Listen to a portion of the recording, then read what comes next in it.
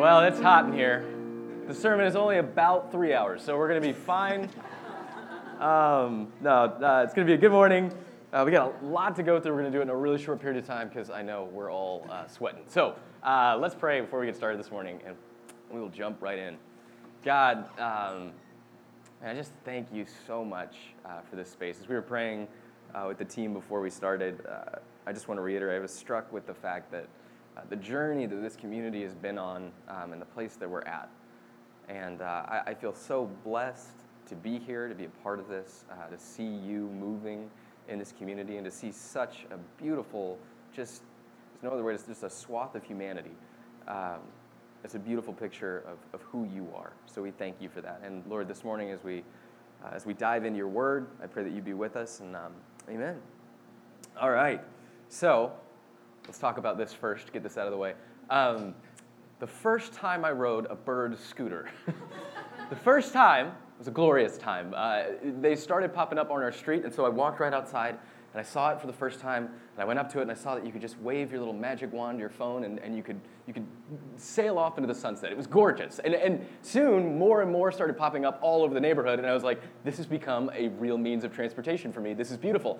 But Bird got a little too big for its britches, and then it came out with a new Bird. So if you see them, there's like the old OG Birds, which are like the big steel frame, and those bad boys cook like 15 miles an hour. And I don't know why I need to go 15 miles an hour. I was walking everywhere I was taking these birds before I was on a bird. But anyway, we had to get to that 15 mile an hour mark, and they came out with these new ones, and the new ones peaked at 10. And I felt gypped, like drastically cheated, because I didn't get that extra 5 miles an hour. So then, onto the scene comes a little company called Lime. And Lime goes up to 17 miles an hour downhill, and it has a speedometer as if to say, look, we're better than Bird. So I started riding Limes, and my catchphrase was, death to Bird, Lime is life. Started riding Limes a lot, and then on Monday, hopped on a Lime scooter after coming home from a delicious dinner at Cha Cha Chicken. Life is beautiful. And then I hit a pothole. And the ironic part is I was mad at the Lime scooter because I looked down at the speedometer and it was only going 10 miles an hour. I looked down, hit the pothole, and then realized quickly I was going faster than the scooter was going. So I beat it by at least 1 mile an hour until I hit the pavement. Broke my clavicle, which is a bone you don't know you had until you break it. So broke this, shoulders down. But I was already planning on talking about Sabbath and about rest. And mid-flight from the Lime scooter, I realized, oh shoot, this is going to be a good sermon illustration. And then hit the pavement, and here we are. But seriously, it's caused forced rest. And literally, as cheesy as it is, a lot of times in life we are moving so fast that we only figure out how fast we're actually going when we crash. When you were a kid, did you ever walk into a pole? This may be a lot of confession for me, but if you ever walked into a pole or anything, you realize the pace at which you were walking was very quick once you hit that pole, right? Like that force is actually a lot more than you thought it would be. And I think just in our lives and the way that we live them, we are going at a breakneck pace. So much so that it's going to hurt us, that we will inevitably end up to crash. So built into this beautiful Christian tradition is this idea of Sabbath, is this idea of rest, of taking 1/7 of your week and literally devoting that to not work, gain, more, scale, but just actually stopping, pausing, and actually enjoying the gift that is ever present around you. Enjoying right where you are, even if that circumstance is not ideal, just understanding that God has blessed us in some way and that where we are is enough, that who we are is enough. Sabbath causes us to rethink the world. It's the most radical thing we do as Christians. When I think of a radical way to share your faith, don't check your email after dinner. And people will go, what are you doing? There's something different about this man. It used to be like, he doesn't swear. Just don't check your email. People are going to go like, what's wrong with you? Or what's different about you? And you can go, oh, it's Sabbath. I don't do that after this point. Or on this day of the week, I don't actually work. I devote it only to just fulfilling my life up with things that I enjoy, that I love, that can fill me up to the point that I can be a better human for the week to come. And I've learned a lot about rest this week, as I'm not allowed to do anything. I actually proclaimed to Chelsea, I was like, I physically cannot exercise. They told me no, so I was like, this summer, I'm getting fat. It's going to happen. So it's forced rest. I grew up in a Southern Baptist evangelical home. Welcome to group therapy. And in that home, and I grew up going to like Awana, and I was a pastor's son, so the lines between like church and home were really blurred. In fact, we were in the church almost as much as we were in the home. Like you basically lived in the church, into the home, and on top of that, I was homeschooled for the first 2 years of my schooling, so it really was like that was my whole universe. Please pray for me, but that was the whole universe that I knew. And in that kind of tradition, the sneaky narrative, and they don't outright say it, but the sneaky narrative is Christianity is designed to kind of like pluck people from one team and get them on our team, right? Like your whole goal when you're taught in Sunday school are basically arguments to win an argument to then get someone on your team. And I've never experienced this in any other sort of faith tradition, but for ours, for some reason, we like rah-rah and shout when we realize that there's one of us, right? Like, well, he's a Christian, so I'm going to go over there. Like, it's the weirdest thing, but we always go like, yes, we got one on our team. So the idea is that you would go out and you would save people, right? And that's a beautiful concept, and people do need a savior, and I'm not trying to thwart any of that, but the idea of I need to go out and save people kind of connotes this idea of like I have a tally, and I'm counting how good I am based upon how many people I've gotten to pray this prayer. And usually when you would lead in that discussion, here's something that worked for years. I have no idea how it worked. But you would lead with, do you know where you're going to go when you die? If you died tonight, do you know where you're going to go? And for years and years and years, that worked, because the people that were teaching this to me were very earnest, very honest people, and that worked for them. So I don't want to knock that at all. My best friend, Daniel Beck, his dad, Larry Beck, who's a very pragmatic, like, by-the-book kind of guy, did not grow up in a Christian family whatsoever. He stumbled upon one of those tracts, like one of those Christian, like, cards that said, like, do you know where you're going to die? And then it outlines sort of like the 4 tenets of our faith. And he found that card, and he literally said, all right, I'm a Christian now. Like, that's what changed him. And then, like, whole families now Christian, like, kids are Christian. And that's what flipped the switch. But I think we need to reorient that discussion just a little bit, because I don't think that that approach is as relevant as it was. We are still in desperate need of a Savior. But a lot of us, especially in Western society, are not fearing for our mortality like we used to. Try asking a millennial that very same question. Do you know where you're going to go when you die? And they will probably look at you and say, I'm more stressed out about where I'm going to eat dinner tonight, right? Like, I don't know where I'm going to go to eat. 5 stars, how many reviews, right? Like that's what we're more stressed out about. So I think a better lead, actually, in sharing our faith and actually proclaiming this radical way of life is actually to lean into this idea of a God who is crazy about rest. Because the true thing that's really slowly killing us all, if you want to talk about mortality, is our constant need to get more, to scale more, to grow this. And if we're all really being honest with each other, we just let our shoulders down and sigh, I bet we're all really, really tired. Just tired. And it comes up especially in the summer because we're wired to think, like, I got to go out of town, I got to get this done, I got to do this, I've got to pack as much life as I can into these months. And before you know it, like, you've gone on a huge vacation, and you come back from that vacation, and you're like, I need a vacation from that initial vacation. I need real, solid rest. How do we do that? What does that look like? And the answer is Sabbath. We're all so tired. When is it that we can just kind of throw our arms down and say, it's enough. It's enough. I have enough. I have enough in the bank account. I have enough, blah, blah, blah. I'm good at work. It's enough. It's enough. How do we begin to say it's enough? Last summer, I got to go on this really, like, just unbelievable trip. Thanks to some family friends, we were able to go to London and then the south of France. And in the south of France, I saw my first super yacht. And if you've ever seen a super yacht, it's very hard to miss. Super yachts are these massive mini cruise ships. Some of them are as large as a cruise ship, and they're unbelievably expensive. Kind of the peak in life, if you think about it, is to be like a yacht owner. So we got on a small yacht, small, meaning like there was a little boat that popped out from it. And then we went off to this island to go have lunch. And I'm thinking oh, okay, it's like a picnic lunch thing. No, this is like a private island in which there's a prison that very famously the man in the iron mask was imprisoned in. And that's what it used to be. Now it's just like a giant restaurant/party on the beach, which that guy must have been I would never think that would become this. We get there and it's this gorgeous thing, and they're bringing out these whole fish cooked on salt slabs, and it's oh my gosh, literally, I'm looking around and just was this is heaven. I've peaked. It's never gonna get better than this.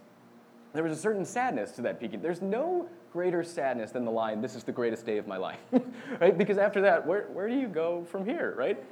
On that island, and it's so exciting. We're looking around, and I thought, oh my gosh, I can't believe people just live like this. And so I did a little research, and I figured out people don't live like this. Super yachts, on average, cost about $12 million. That's on the low end, $12 million. And on top of that, it generally costs about 10% of the super yacht to maintain it each year. That's with staff, fuel, all the costs that it takes to dock it and redock, all of that stuff. So you're thinking about if you bought a really cheap super yacht, they're having a super yacht sale, and you get it for $10 million, you're going to be spending $1 million a year just to keep that thing afloat.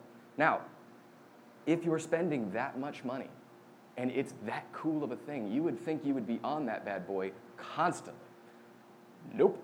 The sad truth is that in France, the average $12 million super yacht only gets taken out 10 days a year. 10 days a year. In the US, it's a little bit better because we know how to party. It's 2 weeks out of the year per $12 million super yacht. 2 weeks. 2 weeks and 10 days.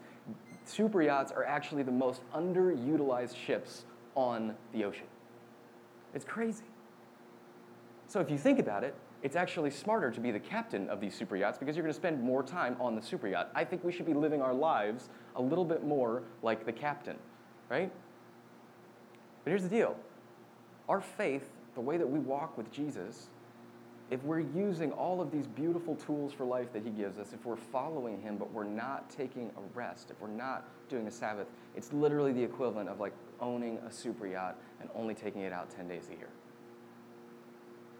We should be more bold and take advantage of this system of rest, this system that says slow down and enjoy what you have. Slow down and be right here.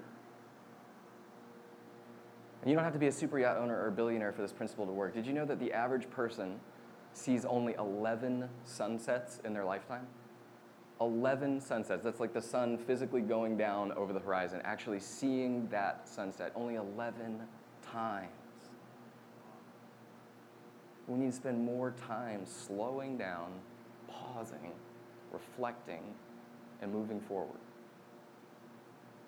The story of Moses, we tell the story all the time of the burning bush. It's only a miracle because Moses slowed down enough to see it. He was in a place where he could actually walk up to that bush for long enough, out of the stresses of the day, out of the herd that he was tending, to go and pay attention. You don't live that kind of life, you don't respond that way unless you're actually living in a rhythm of rest. And we can get really nitpicky about what that rest looks like and what not to do and what to do, and that's a lot of the problem when you get into the Old Testament. There are all of these laws that kind of prevent you from literally doing anything on the Sabbath. Even picking up a tool is against the Sabbath, and it gets too legalistic. But the truth is, the heart behind that law is that you are called to rest as hard as you are called to work. That we should be hard resters. That 1/7 of our week, and that's not a lot, but it is if you think about what do you devote one day of your week to at all, right? One full day is a hard thing to commit to anything, let alone nothing, right? But the fact that we're literally called to that one day of rest should give your inner teenager a glory shout, right? You have to rest. You have to pause. You have to calm down. We talk about this every time we talk about Sabbath, but it's always good to mention, and I want to put it up here. Do we have the Ten Commandments slide there, David? All right, so built in right here, number 4 is remember the Sabbath day to keep it holy. And we know all the rest of them, right? Like, you shall have no other gods before me. You shall not make idols. You shall not take the name of the Lord. I won't read them all down. But most of these are givens, right? Like, do not murder. Yes. Okay, we get that one. Do not steal. Okay, I got it. Do not covet. That seems healthy. But then you get to number 4, and it's like, take a day off. And you're like, wait, excuse me? This is only one of 2 commandments that is not a shall not, if that makes any sense. All the rest of them are you shall not. This is an additive command. This is a positive. It's to add to. It's to say you shall rather than you shall not. And that's pretty revolutionary for any deity, right? Usually they're holding a lightning bolt ready to strike us. This one is saying, I want to give you rest. And the reason for that is because these people who are getting these laws for the very first time have just come out of a system where they don't get to control when they get to rest and when they get to work. They were slaves. So it was up to Pharaoh when you get to rest, and it was up to Pharaoh when you were working. And most of the time, you were just working. You might get some time off just to sleep or an evening meal, but you'd be working from sunup to sundown. So what God is doing in this moment, what Moses is doing in this moment, is a direct affront to the ways of Pharaoh. And if we take that for us, and this is important, if you relate that to us, what God is doing with this command is a direct affront. If it's a direct affront to Pharaoh, it's a direct affront to empire. And in our case, what God is doing with this commandment is a direct affront to empire, to culture, to what we're living in everyday life. It's to say, like, no, the thing that's going to set you apart is that I want you to rest. I want you to be whole. I want you to be healthy. And I want you to thrive and not just survive. I want you to rest. That's a radical notion. And the crazier part about this Ten Commandments thing is if you notice the numbering, that's where we'll get a little nerdy, these first 4, the first 3, are all to deal with you and God, right? Us and God. This is our relationship with God. And he makes it very clear, like, I don't want you to have any idols. I don't want you to worship any other gods, all of that kind of stuff. So this is like how you are in relationship with God. And then if we go from 5 down, honor your father and mother down, these are all how we are in relationship with other human beings. So this is literally like how I deal with you and how we can live in a better society, in a better way with each other. Now notice that number 4 really has nothing to do with the us-to-us relationship or the us-to-God relationship, but it is literally the bridge between the two. Without this one, our relationship with God and our relationship with each other is torn. It's this idea of pausing and staying right where you are and reflecting in God's grace and goodness that we're able to actually live lives with each other. That we're not working ourselves so hard that we're ready to just get at each other's throats, right? This is the bridge between our relationship with God and our relationship with us. I'm going to say something very provocative this morning, and I know it's summer, and I know we all just went on amazing trips or are about to go on amazing trips, but here's something really, really important for us all. Vacation is different than Sabbath in a really large way. Sabbath is enjoying and living in what God has given you in the present moment.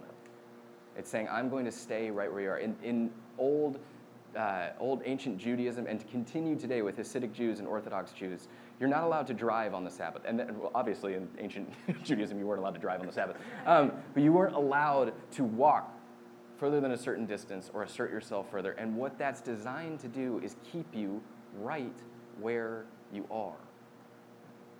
That is a radical notion. It's to say, no, you're not allowed to go. I don't want you in a different state. I don't want you in a different country. I need you to be right here for this Sabbath thing. Because if we're not, and we're always going somewhere, and we're always out of time, and we're always go, push, we're not sitting in the blessing that God has already given us. We're not looking around and saying, this is enough. What I have is enough. Where I am is enough. And man, even if it's close to nothing, I am blessed with right where I am.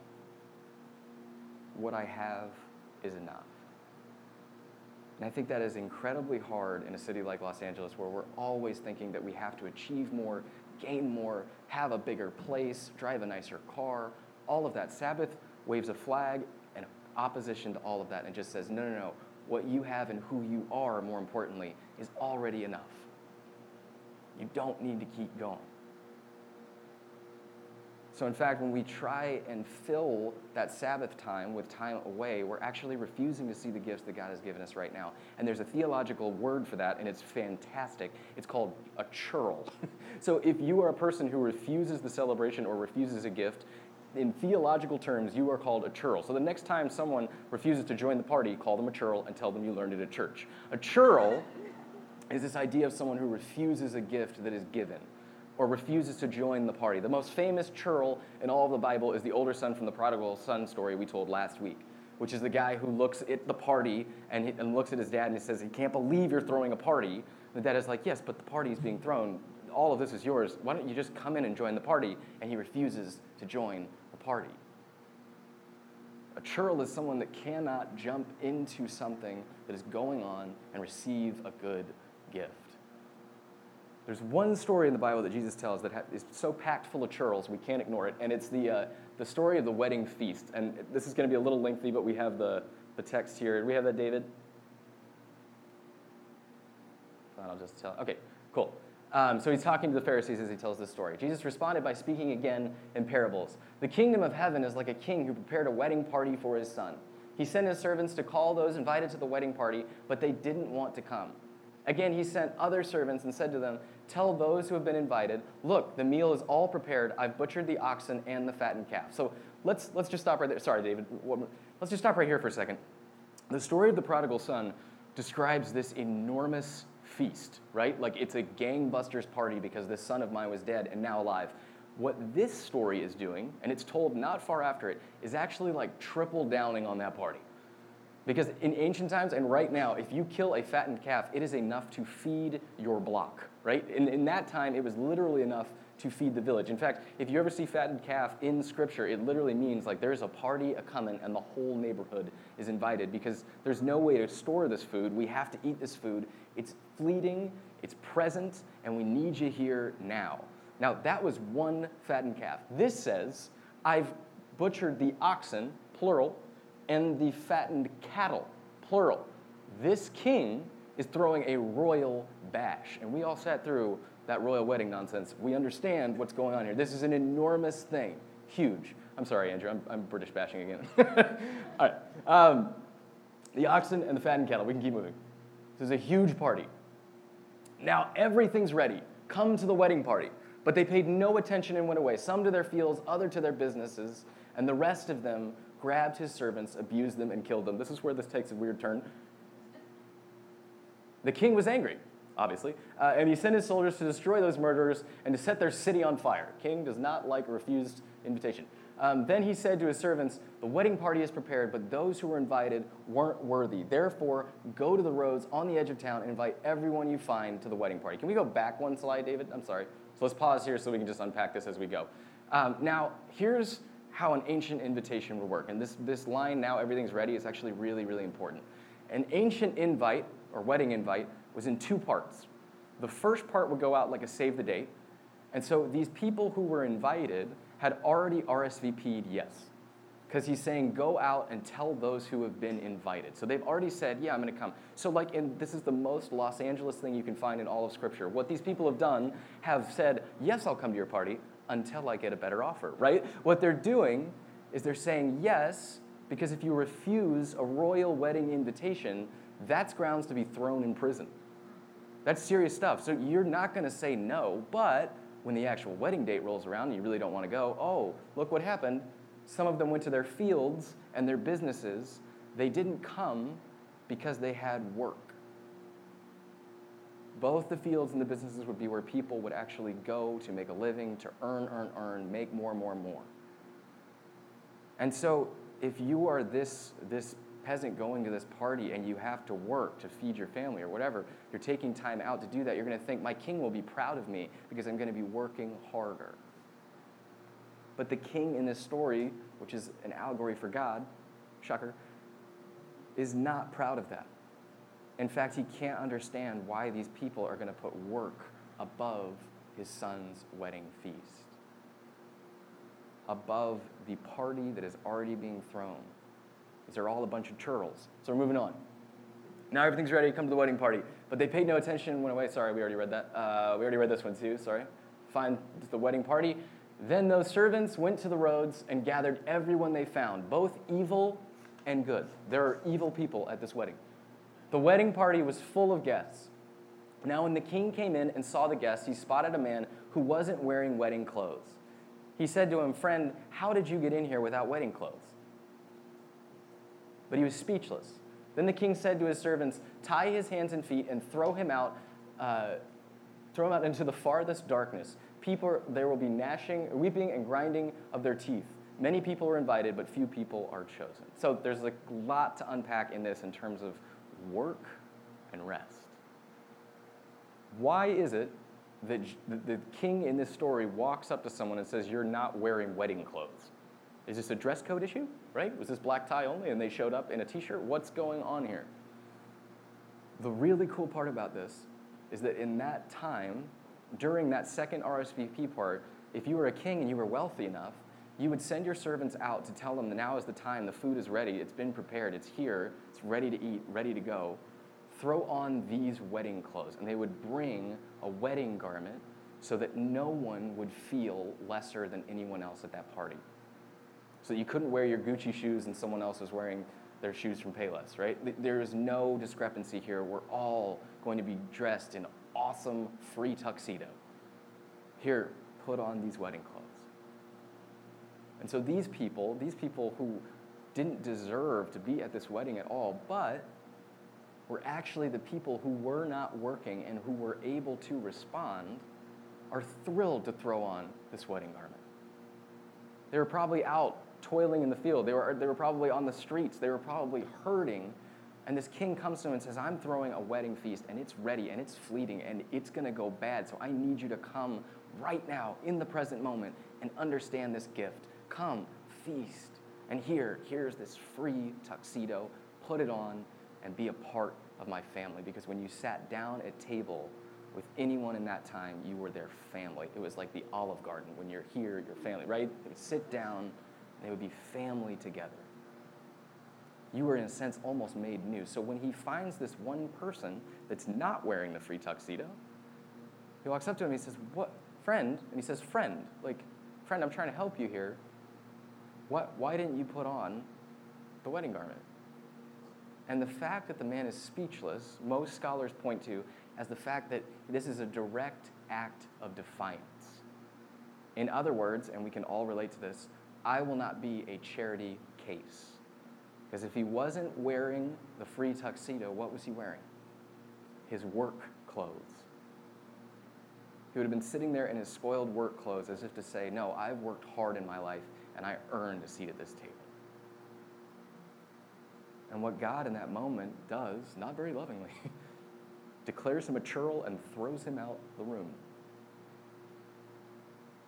Because what that guy did was he didn't understand the gift of grace. What this comes down to is that grace is the most important part. That we're all given that free tuxedo. The grace is there. The feast is there. It's here. You're invited. Come. Be a part of this.